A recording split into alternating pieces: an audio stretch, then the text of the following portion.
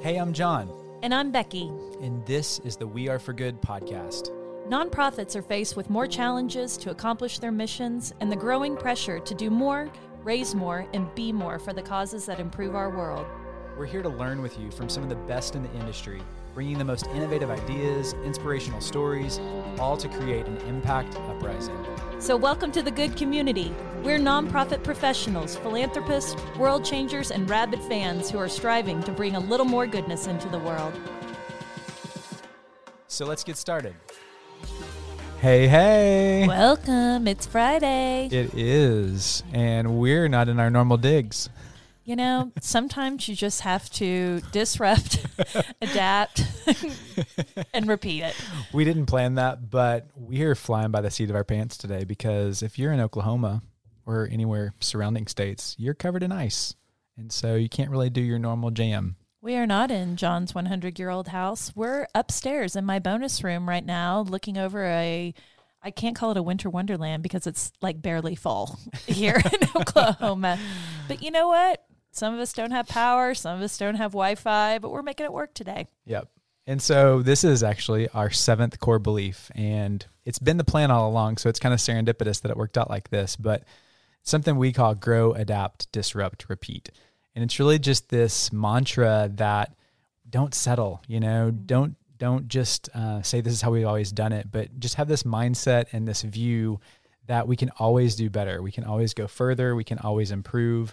And it really just starts with listening, I love that you brought up the doing things the same way is what a crutch that is, because I think when you say that, when you look at your projects, when you look at your programs, the things that are on your plate, if you are thinking that about anything that you're looking at, that is the thing you need to start disrupting. Yeah. Don't you just have a visceral reaction when people say that too? You just like, oh, that's what we've always done. It's such a trigger for me where I'm like, oh, that means I need to roll up my sleeves right now and we need to gut this thing and start over and just looking at it with fresh eyes. And I think that's just one of the conundrums of just being in an organization long term is it's hard to see things with fresh eyes. You keep coming in, you know the ropes, you know the players, you know the strategy.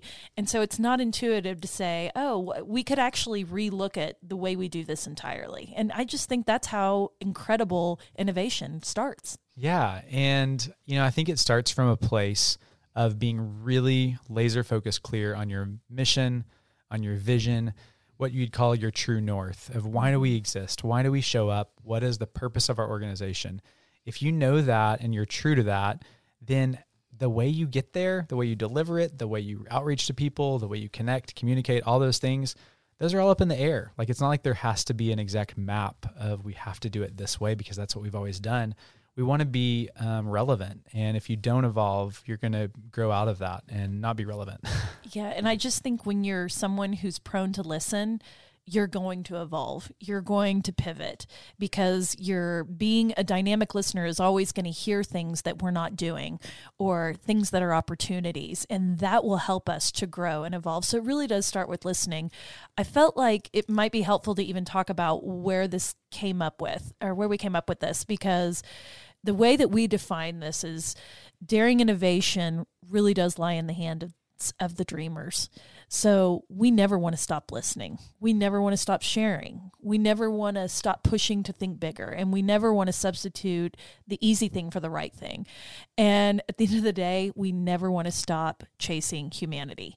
And if you can do all that, implement it, do it, and then repeat it over and over again, because we don't want to be Blockbuster. No. We don't want to be Kodak. We want to stay relevant. Do you even remember what these companies did now? I mean, my kids think a photograph is something that is on your phone, taken digitally. And it's like, we've got to keep looking at our business, looking at our mission, and thinking about ways that we can adapt. And I think one of the best examples, John, is that we had 7 core values when we started our company 8 weeks ago.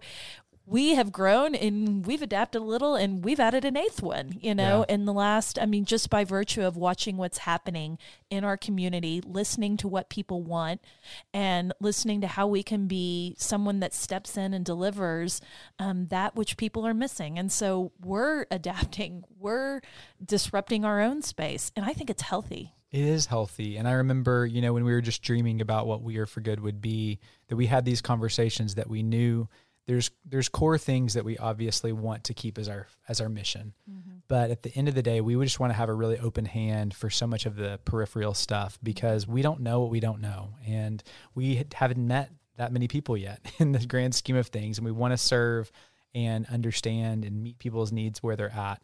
And that's what we should all be doing from all of our organizations, wherever we're at. So I want to camp out a little bit on just listening, because I think, you mentioned this a minute ago. I've already said this, so I know this is a central theme when we think about it, but we have to first just create some consistent space to do that. And sometimes it's one-on-one. That's probably the best kind, right? When you can sit across from somebody, and I'm not talking about just the person who's going to tell you what you want to hear. And I'm guilty. I like to be that person for a lot of people. You're a peacemaker. I like You're to be a hardwired peacemaker. that way. Yeah, I do love bringing the peace. But you also need to be surrounded by those folks who can completely tell you when there is broccoli stuck between your teeth. Everybody needs a friend that will tell them floss. about it. Yes. Yes. Yeah, I agree with that. And I love what you say about just like opening up your hands and your ears, because I think that if you can walk into those conversations humbly, humility is going to take you a long way. If you don't think that you know it all, because every time even as a public relations professional, felt like I understood the key messages, figured out what I needed to do to ensure perfect message delivery with my target audience, the audience always humbled me and was like, that's not what we want. We want you to do X. And it's like, okay, I'm so glad that we asked and talked about this. So I do think that there are some creative ways that people in our business can listen, because clearly we have such an incredible human-to-human aspect that's in cultivation and solicitation with the donor. We have that with stewardship, but I think it could really just start simply like, where are you engaging with your base of supporters? Are they at your events, virtual or in person these days? Are they coming to your board meetings? Are they volunteering in some of your programs? Are they your staff? Are they on social media and they're just like distantly following you? You need to get into those spaces and start creating some level of two-way communication that can really give what we talked about last weekend, your base, a megaphone or a microphone. You bet. And it's like we say, what's the number one barrier for someone making that gift is you not actually making the ask. Mm-hmm. It's the same way if you're not giving somebody the opportunity to respond. And so I'd say first, one of the pieces of advice is look at all the channels that Becky just described and directly ask for that input. After every event, are you really intentional to follow up with a survey or with a debrief for your team or with your board? Are you acting specifically for that feedback and giving people an opportunity to respond, making that easy to do, and just stewarding the heck out of them for doing that, because it takes a lot of time these days to stop what you're doing and provide that feedback. But I think that's one of the most important things you can do. I love that. And, in our prior life, in a couple of organizations, we had a tool that was just an annual donor survey, which I thought was such an interesting way to get feedback from your base of donors. And you send it really globally. So you could be hitting up people that maybe would have given to your organization 10 years ago. So they may not even be highly engaged, but it's important to ask for their opinion, because you might figure out why they're no longer giving. You might create an opportunity for them to come back into the family, maybe through a volunteer role before you ask them for a gift, and you would never get there. So I think, just looking around and maybe start with what drives you crazy or what makes you roll your eyes or take a heavy sigh because of how mentally draining it is. Start there. That would be a space that's totally rife for innovation and disruption. And use a couple tools. Use your email list. Use your social media. Use these in-person events and start building that rapport and being a great listening ear. I think it could just naturally lead to better development communications. And, you got to channel your Kenny Rogers. You got to know when to hold them and know when to fold them. But I say that because one of the greatest examples of us doing a hard pivot was when we were listening to the feedback. We had 2 significant gala events, which I'm sure everybody that's listening is like 2, in a year. I feel you. Are you crazy? Yes, we were. Yes.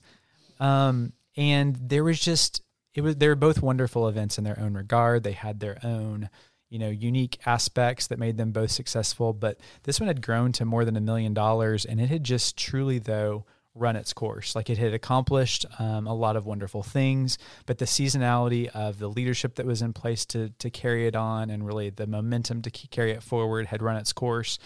And there was so much transition happening that we had to make the difficult decision to say, we really need to put all of our attention and focus on this one other event.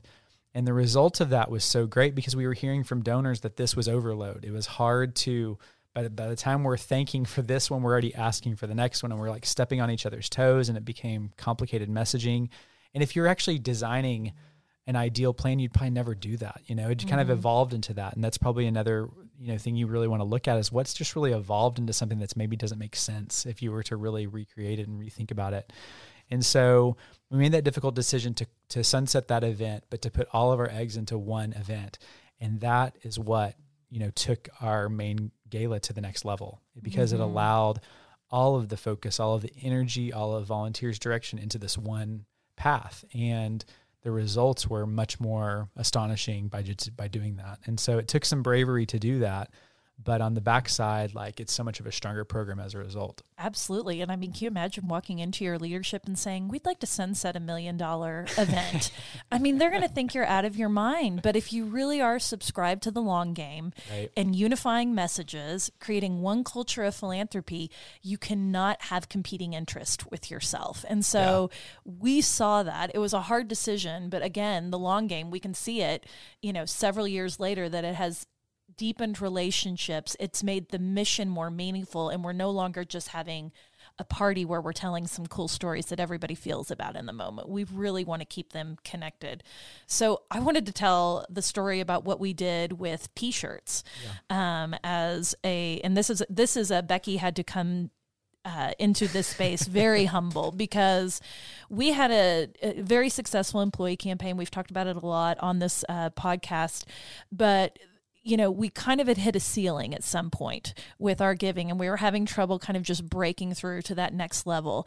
And someone had made a recommendation to us that we should really add a T-shirt component to the campaign. And let's be honest, John and I are snobs about some of this stuff. And we kind of turned our noses up a little at that thought, which again, we were not listening well. And we wanted people to give based on the purity of the ask. It was we wanted everybody to be 100% altruistically bought in to what we were doing. John, not everyone is like you and I. Some people need to be brought in to the fold in unique ways. And so we decided to test it one year, and we decided to create a low barrier to entry. So it was an incentive that we added. It's an incentive gift. Yep. So if somebody gave, $5 per pay period, which is, basically $10 a month to our campaign, they would get this T-shirt. Now, what we didn't anticipate was it really brought several people who were making a token gift up to that level. That was one thing.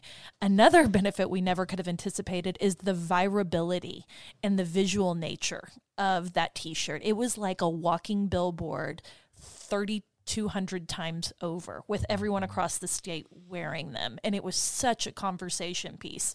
And again, it allowed people to come stop by our table and talk to us about it, because they wanted a shirt. And there was the whimsy that we love so much that brings kind of the joyful spirit. And so that was such a positive a story to disruption, because it really did turn our campaign on its head by adding sort of this new element. And we had to arrive there and come along with the suggestion, and it worked out. Yeah.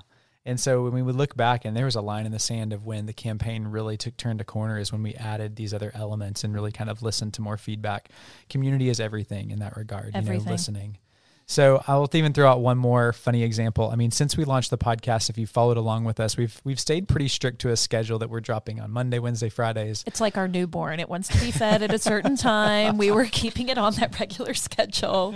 Yes. Well, somehow when we were loading it one weekend, we accidentally put it on for Thursday instead of Friday. Oops.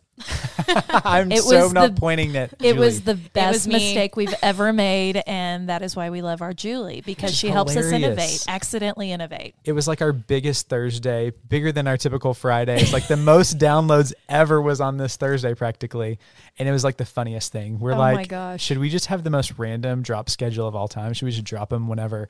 But, we didn't ultimately end up moving to that schedule, but it was this great opportunity to just say, we need to always be rethinking and looking at this. Yeah. Who cares if it's Monday, Wednesday, Friday for indefinite period of time? We're showing up consistently, and the community is going to respond. So yeah, thanks for giving us that little light bulb moment for us, because we just need to try some stuff. And that is what we're saying today.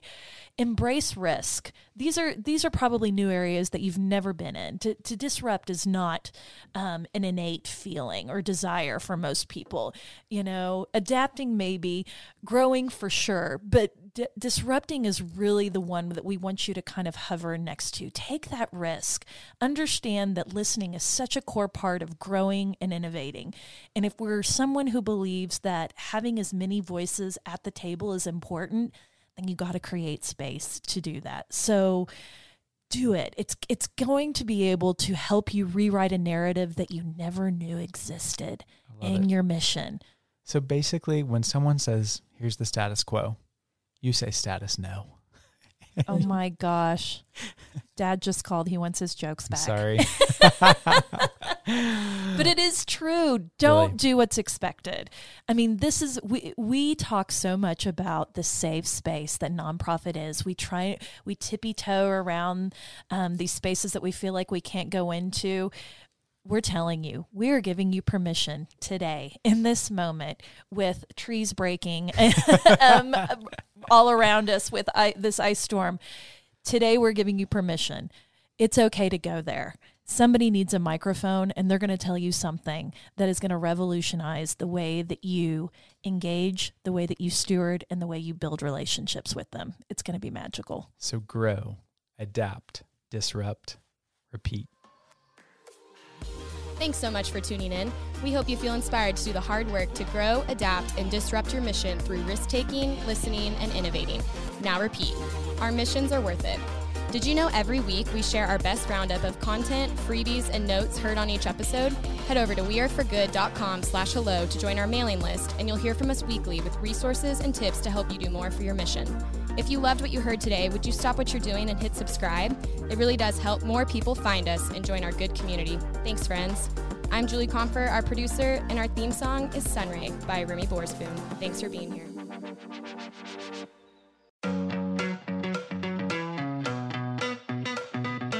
Rabid fans have always powered the We Are For Good podcast, but now Rabid fans can get even more goodness and access by joining Good Friends. It's our listener support community for the We Are For Good podcast.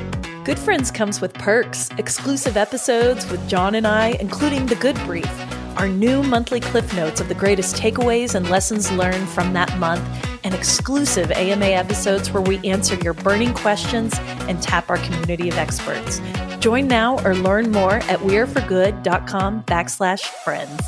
We can't wait to see you inside. That's weareforgood.com/friends.